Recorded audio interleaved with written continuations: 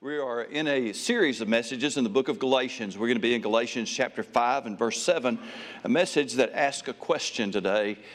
Who did this to you? Who did this to you? And as I read the passage, you'll understand where that came from. You ran well. Who hindered you from obeying the truth? This persuasion does not come from him who calls you. A little leaven leavens the whole lump. Who hindered you from obeying the truth? This passage today is going to concentrate our attention on the false teachers who were troubling the Galatian Christians. On the one hand, it may seem as if controversy, disagreements, hostile, even violent differences are a way of life in 2021 and maybe for the foreseeable future. We've certainly seen a lot of hostility, a lot of division, a lot of disagreement in our culture. From where I stand, it doesn't seem to be something that's going to go away. I can't see any end to it. In fact, I've said before that our nation is involved in the kind of conflict that is only going to be settled when one side imposes its will on the other. That's the way these things tend to go. And you can look at countless examples through history and see that that happens. Somebody is going to carry the day. Somebody wins. Somebody loses.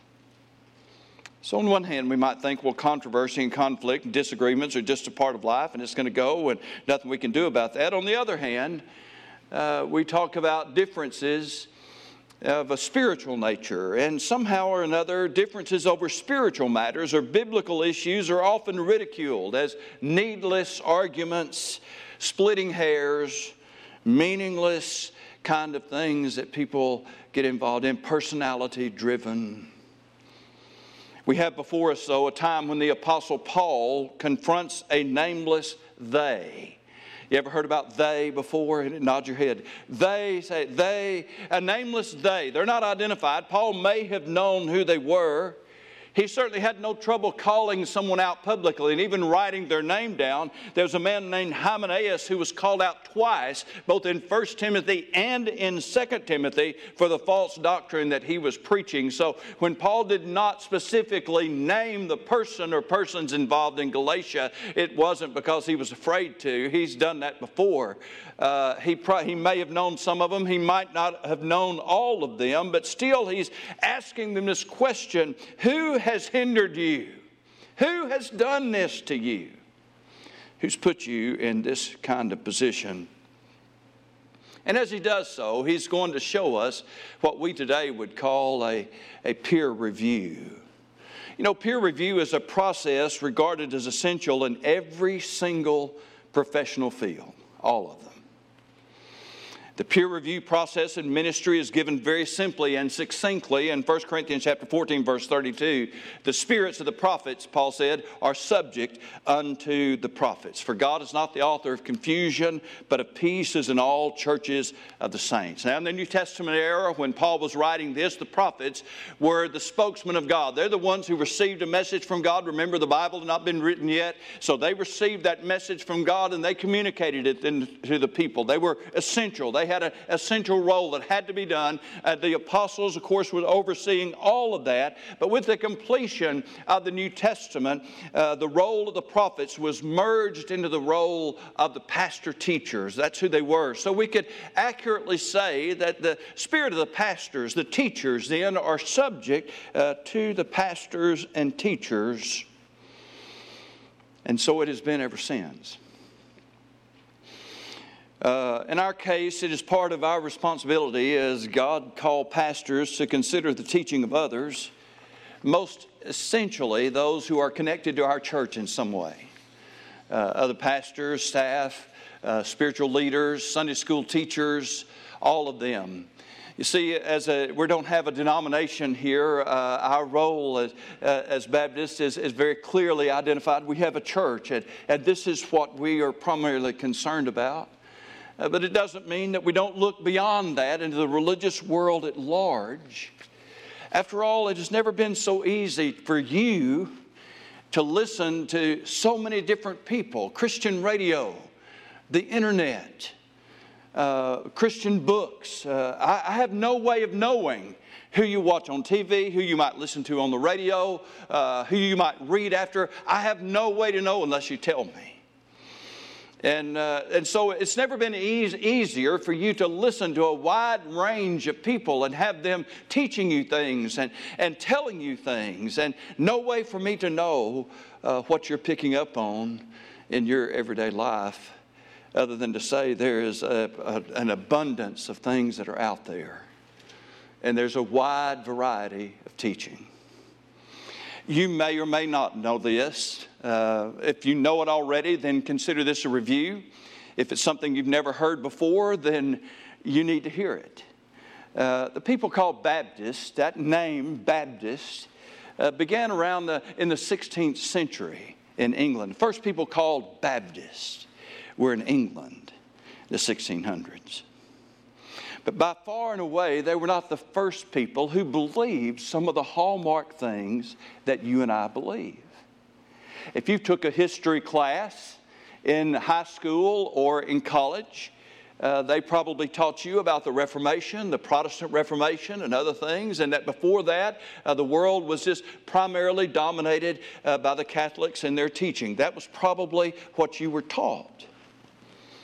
But I can assure you that that is not the case. There were many other groups down through the history of our world, and they held basically to two major rules, two major things.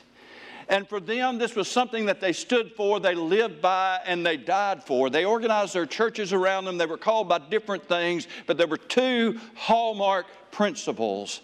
And these have stood down through all the many years, and they're this. They're called blood before water and Christ before the church. Blood before water. That's the principle of believer's baptism, that you must be a believer in Jesus Christ before you're baptized by immersion. Blood before water. You go under the blood before you go under the water. You must be saved before you're baptized. You're not baptized in order to be saved. And the other principle, Christ before the church, is one of a regenerate church membership. That is, you must be saved and, of course, baptized in order to be in the church. You don't get in the church in order to save you. You don't depend on the church and your relationship to the church to make you right with God. Throughout all these centuries, listen, this is not just something Baptists made up. This is what the Word of God teaches. It's what the Bible teaches us. It's the truth of the gospel of Jesus Christ, to believe on the Lord Jesus Christ, and thou shalt be saved. Whosoever shall call upon the name of the Lord, the name of Jesus, shall be saved. Now, these are the principles that our forefathers down throughout the century. Jesus said, heaven and earth shall pass away, but my word shall not pass away. The gospel shall be preached throughout the whole world, he said, and then shall the end come. And either that promise was kept or it failed. If it failed, we're all in a mess. But if it was kept, and it was kept, because God has kept every one of His promises, then we know that down throughout the centuries, the truth of the gospel has been preached. People have been saved by grace through faith in Jesus Christ, been baptized then by immersion, and they have united then in assemblies. They might not have looked much like ours. You say, what else did those people do? Well, they tried to stay alive. They tried to stay alive because they were hunted and killed and persecuted. One particular group is the Anabaptists of Europe. They were called Anabaptists because Anna means again, Baptists. They were asking people to be baptized again is what they were accused of. They denied it. They said that infant baptism is not baptism. They denied it. And so they said, we're asking people to be baptized, we're not asking them to be baptized again. We're asking them to be baptized the first time. Because what they had was not really baptism at all. The crime for being an Anabaptist was drowning. They said, let the punishment fit the crime. So I brought that to you just a little bit this morning. I could go on for hours, but just a little bit. to let you know that the conflict that Paul is talking about here with the churches of Galatia, I mean, this is first century stuff. But then 30 years at the most after Jesus had died and been buried and rose again, and this thing had already erupted. There were already false teachers who were coming into the churches teaching terrible things, awful things, that were leading people away from the truth of Jesus Christ. And it's never stopped. It's gone on ever since. Do you know by now that the enemy is ruthless? He is. He never stops. And he's attacked every generation because, you see, every generation has to fight their own battle for the truth. It comes and it goes. It comes and goes. And so the fight continues. And when we talk about this kind of conflict and we place it in our realm, for some reason, people get really hesitant when it comes down to matters of faith and practice. I understand that. But within the church, there is an obligation for us to proclaim the truth, to preach the gospel, to stand for it, and if necessary, to confront those who are teaching error. Remember, Paul said in Hebrews chapter 13, or whoever actually wrote the book of Hebrews 13 and 17, obey them that have the rule over you and submit yourselves, for they watch for your souls as they that must give an account. This is the pastoral office in consideration here. They must give an account. I must give account to God for you and for your souls, to watch out for you. Paul talked about this particularly in 2 Corinthians 11:28 when he said, beside those things that are without them, that which cometh upon me daily, the care of all the churches. Who is weak and I am not weak? Who is offended and I burn not? You see, Paul identified himself particularly with the weak and those who were easily offended. That is, that they were not spiritually mature. They didn't know. He knew that these people they're always the first ones that the false teachers will go after. If you haven't figured out right now that we're in a battle for survival over our young, then it's time that you did. It's a real battle, a real conflict. And Paul said, remember, they watch for your souls. I'm not the only one. Your parents, kids, do too. They watch for your souls. This is a real battle. And Paul said, I see the weak. I see the offended. I see those who are easily susceptible to these false teachers, and I burn for them.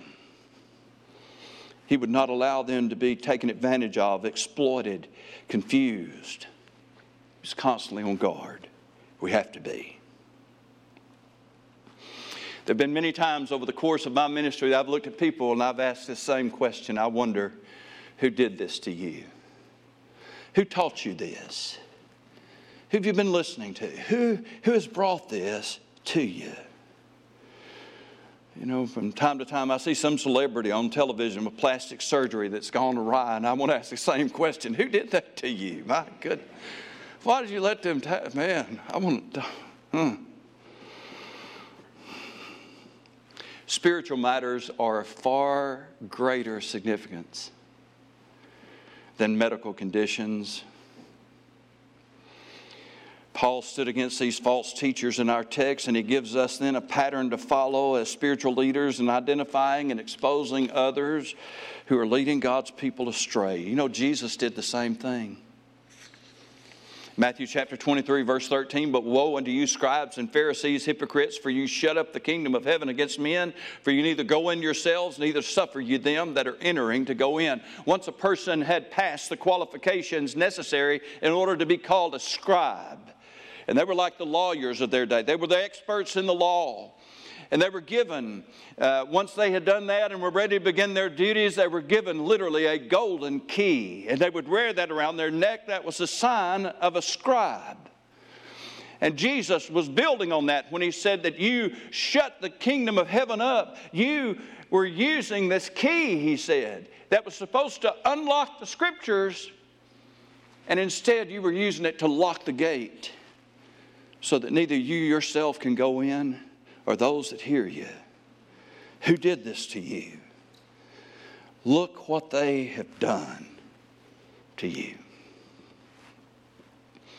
So this morning we'll look in our text and see the things that are described then as the results of what happened. What happened? Who did this to you? Look what they have done. And the first thing these false teachers were doing in Galatia was they were stopping their spiritual progress. Verse 7, you ran well, who hindered you? Where once these people were running in their spiritual development, as they grew in their understanding of the truth of God and their obedience to it, now they have been arrested by these false teachers and his or her ministries to them. One of the characteristics of false doctrine is that people get absolutely obsessed with it, to the point that it's all they want to talk about and all they want to hear about. Their belief, their feelings, their prayers, their thinking, their ministry becomes all wrapped up then in these people and whoever it is that's teaching them. Their spiritual progress then in the truth of God that has so many other things to offer is stopped dead in its tracks. This is it.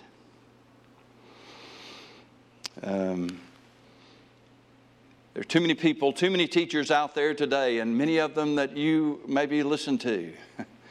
And by the way, it's not just the preachers, but it's the songs that you hear. Because I hear a lot of the songs that are very popular worship songs on the radio today. I'm going to tell you something. They're absolutely heretical, some of them are. They're proposing ideas and thoughts that are not of God at all. That's why we worship God in spirit and in truth. And in truth. That's not just true of modern worship music. Some of the old hymns were just as messed up as they could be too. We try to watch out for them. But all of them bringing this possibility then that we can tie into these things, hang on to these things, get caught up in them, maybe even without even realizing it. It becomes then something that stops our spiritual growth because we become obsessed with this. This is what had happened. You were running well. They were making good progress, but all of a sudden it was stopped. And the Galatian believers were stopped dead in their tracks in their growth. Second things he tells them is they're being led in a direction that's not of God. This persuasion, he says, does not come from him who calls you. This isn't from God. The word persuasion is an intriguing word. It describes the feeling we have that something is true or right. And it's a good thing when we're persuaded by the Holy Spirit and we're persuaded by the truth of God. Paul said, Romans 8:38, for I am persuaded. You know this passage. I am persuaded that neither death nor life nor angels nor principalities nor powers nor things present nor things to come nor height nor depth nor any other creature shall be able to separate us from the love of God which is in Christ Jesus our Lord. Persuasion. When that persuasion comes to us from the truth of Scripture and is rooted then in the work of the Holy Spirit, it's a good thing. But when we're getting a persuasive feeling that something is right, feeling that this is of God maybe, this is something the Spirit is leading me into, but it contradicts the Word of God, then it is totally wrong even if it feels right. We might think, well, Paul's just being judgmental. No, he's not being judgmental at all. I wish there was a way that I could get this down for all of us. Listen, the truth of God is not judgmental. It is the truth of God. When we speak the truth of God, we're not judging somebody. We're just speaking the truth of God. The Bible calls us to speak the truth in love. And that is our obligation. Not in a condemning, not in an anger way, but speak the truth in love. But as he then is putting himself in a position where he has to confront these false teachers in Galatians, there's just no doubt, oh, Paul's just being judgmental. It's just a big personality conflict. Well, Paul's jealous. Well, he wants to be in control. He's just a dictator. When no other defense is possible, people will often attack the motives of those who are trying to correct them. You'll have that happen to you. You'll go to somebody in all sincerity and try to share with them the truth of God's Word. You'll speak it with all you can, with the love of Jesus Christ. And yet somebody will say, oh, you're just being judgmental. Don't judge me. Don't judge me. No. I'm just trying to communicate with you what the truth of God is. I'm just showing you what the Scripture says. But it's so often it's responded to then by someone accusing those who confront them.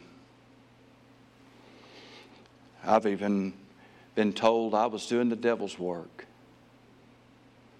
in the midst of confronting error. The devil's always opposing us. Yeah. I'm sorry, I didn't realize I was a devil. I was just trying to correct something. Don't be surprised. I was going to save this to the end, but this would be just as good a place to put it as any other place. I want to tell you some of the toughest battles that I've had to fight in my ministry, in the 40 years plus of it. The deepest wounds that I've got came from having to confront false doctrine or error in the church. You see, we always hear, well, it's just the color of the carpet. Oh, people, you know how Baptists are. They fight over the color of the carpet. No, I've never in my life been in a fight over the color of the carpet. I've seen people disagree, but that's never been a fight. Not in all my years of pastoring God's people. Not once. But I've seen a bunch of them come because staff members got off track. Deacons got off track. Sunday school teachers got off track. And it was something then that had to be dealt with. It's a serious matter. And one we take very seriously. And I understand how it can easily go awry. Because sometimes pastors get confused over what is the difference between their opinion and what God actually says. Folks, that's why that I try all the time, by the leadership of the Holy Spirit, to put my head, my nose in this book and be very, very clear about it. And if it comes down to something that has to be confronted, you can rest assured I'll be doing it by the Word of God. It's not going to be because somebody disagreed with me. People disagree with me all the time. Most of the time I just smile and go on. Churches don't always do what I want them to do. That doesn't mean you're doing the devil's work or rejecting God. No, you can reject me without rejecting God. But when I'm telling you the truth of God's Word, and I can show you that it's the truth of God's Word, and you're rejecting that, then what God said long ago through the prophet Ezekiel, he would say to you, he said, they're not going to listen to you. You go to them and say, thus saith the Lord, but they won't listen. And he said, they won't listen to you, God said, because they won't listen to me. That's a different matter. The standard then is the Word of God. And when the Word of God is being violated, no matter how right it looks or how good it feels, we must stand on that truth. So the false teachers then had hindered them. They'd stopped them dead in their tracks by giving them something that took them away from their growth. They just became obsessed with this one thing and this one idea, and the people who were teaching it with them, and it stopped them dead in their tracks as far as their growth was concerned. What they were going after then was not coming to them from God. Though it looked good, felt good, sounded good, it wasn't good because it was not from God. There's spiritual cancer. Verse 9, a little leaven leavens the whole lump. You know what leaven is. It's yeast. A little package quickly spreads throughout the entire bowl of dough. And when it's yeast, that makes a wonderful, wonderful thing. Nancy made some yeast rolls yesterday, and as usual, I ate too many. But they are so good.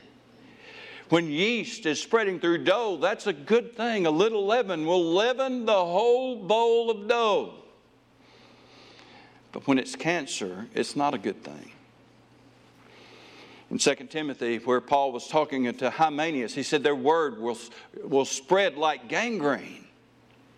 We know about gangrene. No doctor is ever going to tell you, well, it's just a little tumor. Don't worry about it. We'll leave it alone.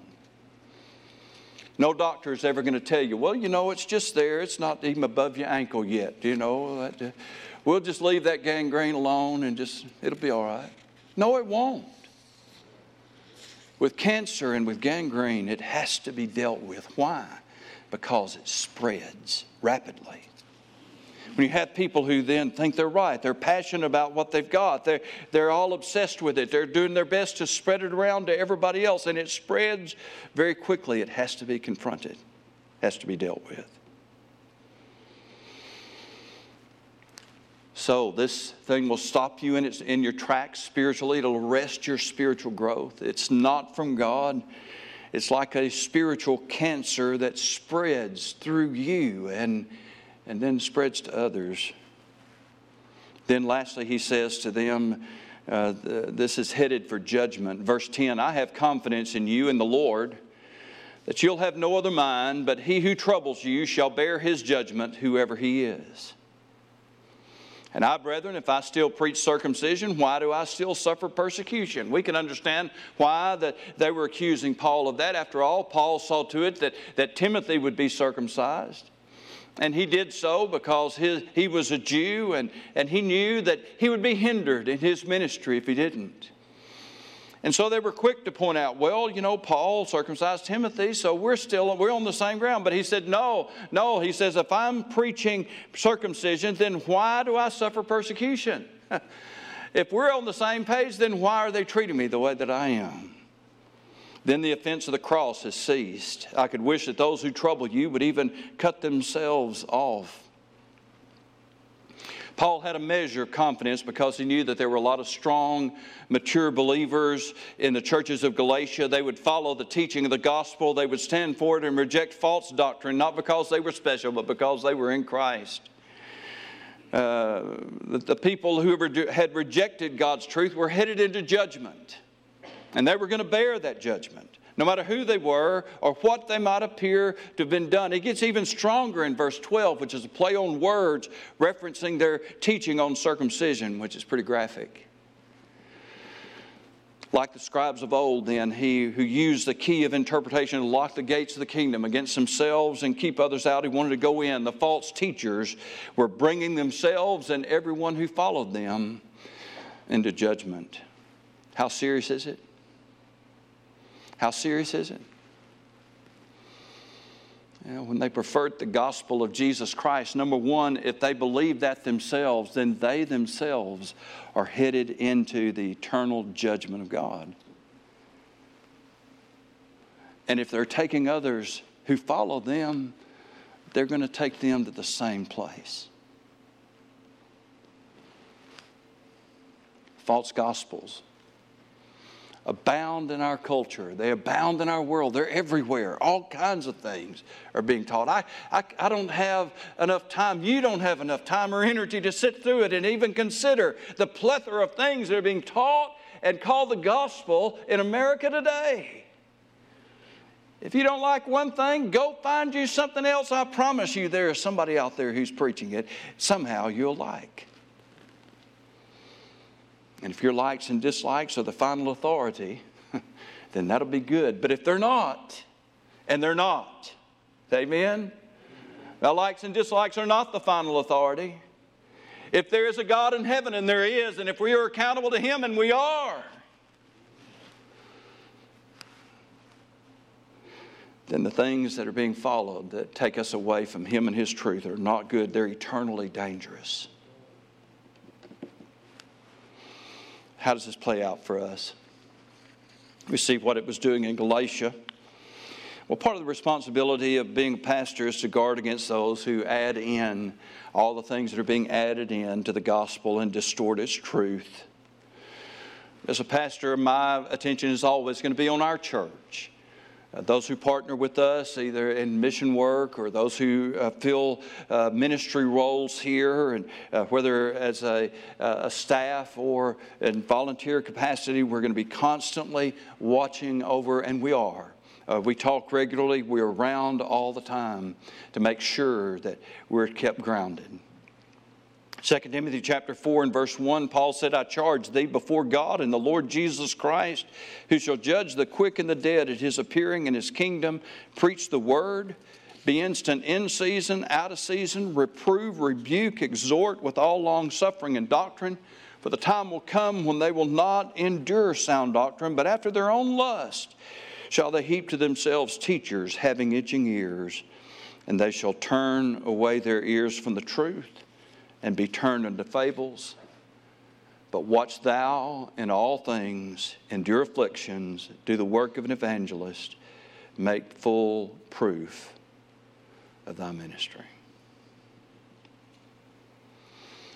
If things surface then that I believe to be unscriptural, and thank God I've been pastor here for 5 years now, almost 6 here in another month, we're just thankful being in the 6th year. We'll be thankful for what we see here, for the maturity here, for the great Sunday school teachers that we have here, for the spiritual leaders that are in place in this church, for your maturity. And yet you understand, I don't ever let my guard down, folks. Not ever. Not ever.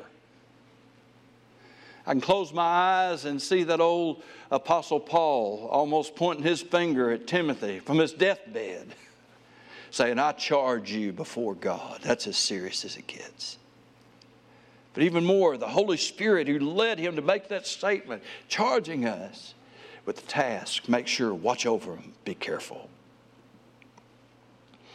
When things do surface, or if they do, Paul gives us a very clear way of following. 2 Timothy chapter 2, verse 24, and the servant of the Lord must not strive, but be gentle unto all men, apt to teach, patient, and meekness, instructing those that oppose themselves, if God peradventure will give them repentance to the acknowledging of the truth, and that they may recover themselves out of the snare of the devil, who are taken captive by him at his will.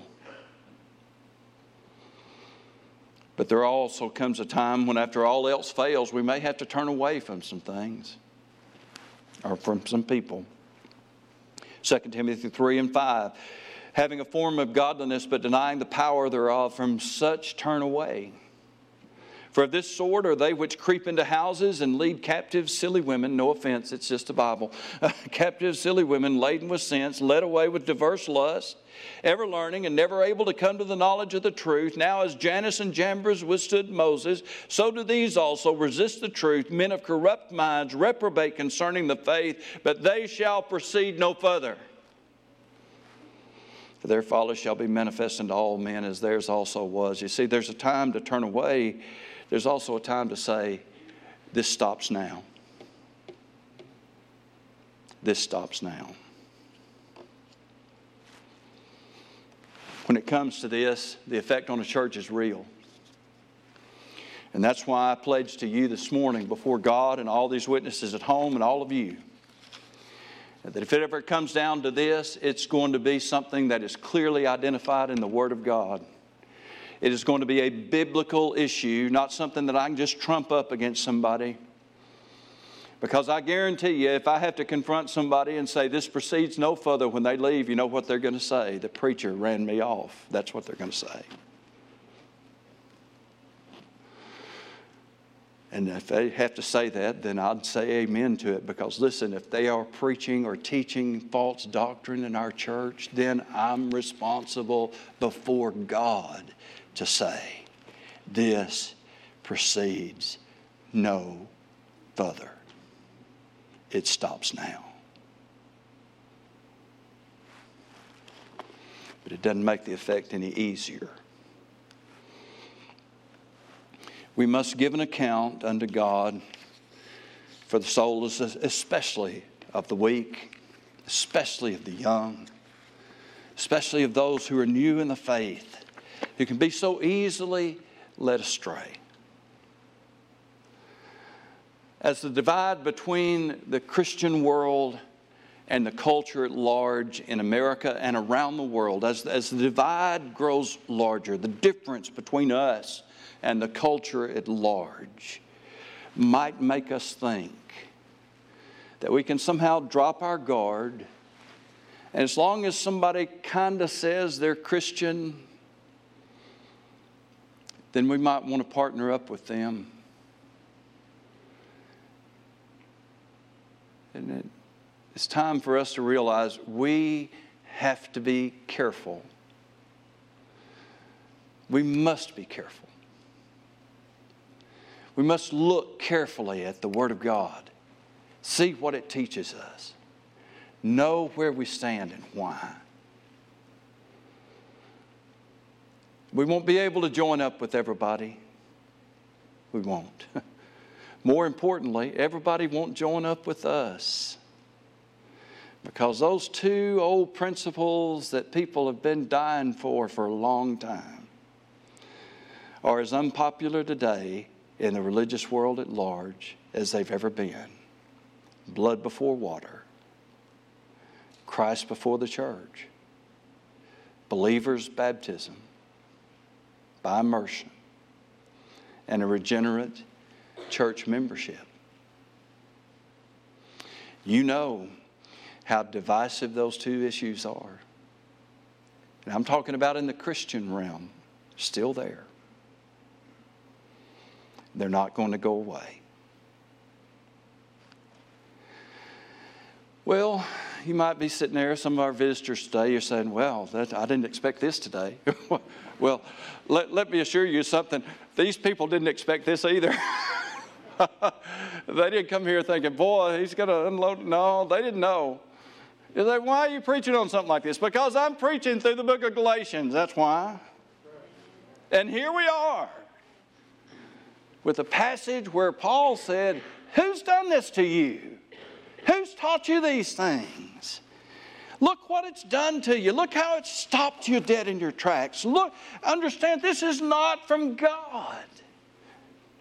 This is leading you in a way that is away from God and is going to incur God's judgment on them and you.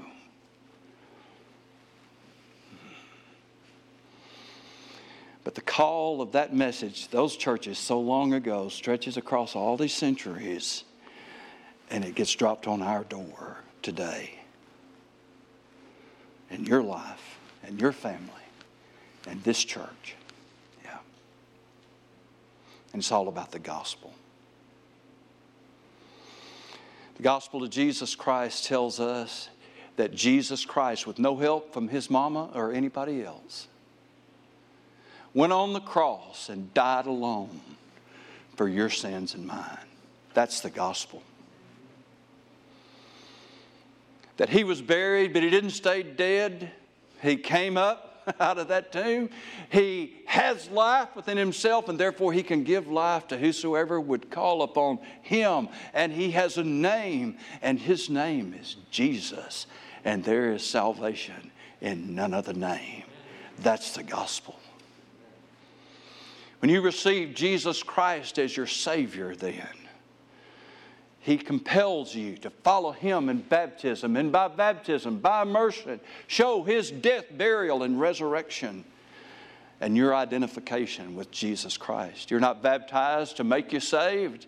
You're baptized because you are saved.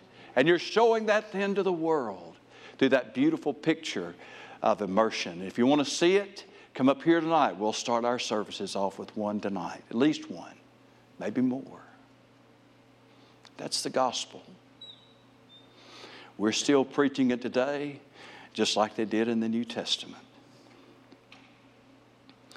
And with God's grace and help, I hope that we'll be preaching it till Jesus comes.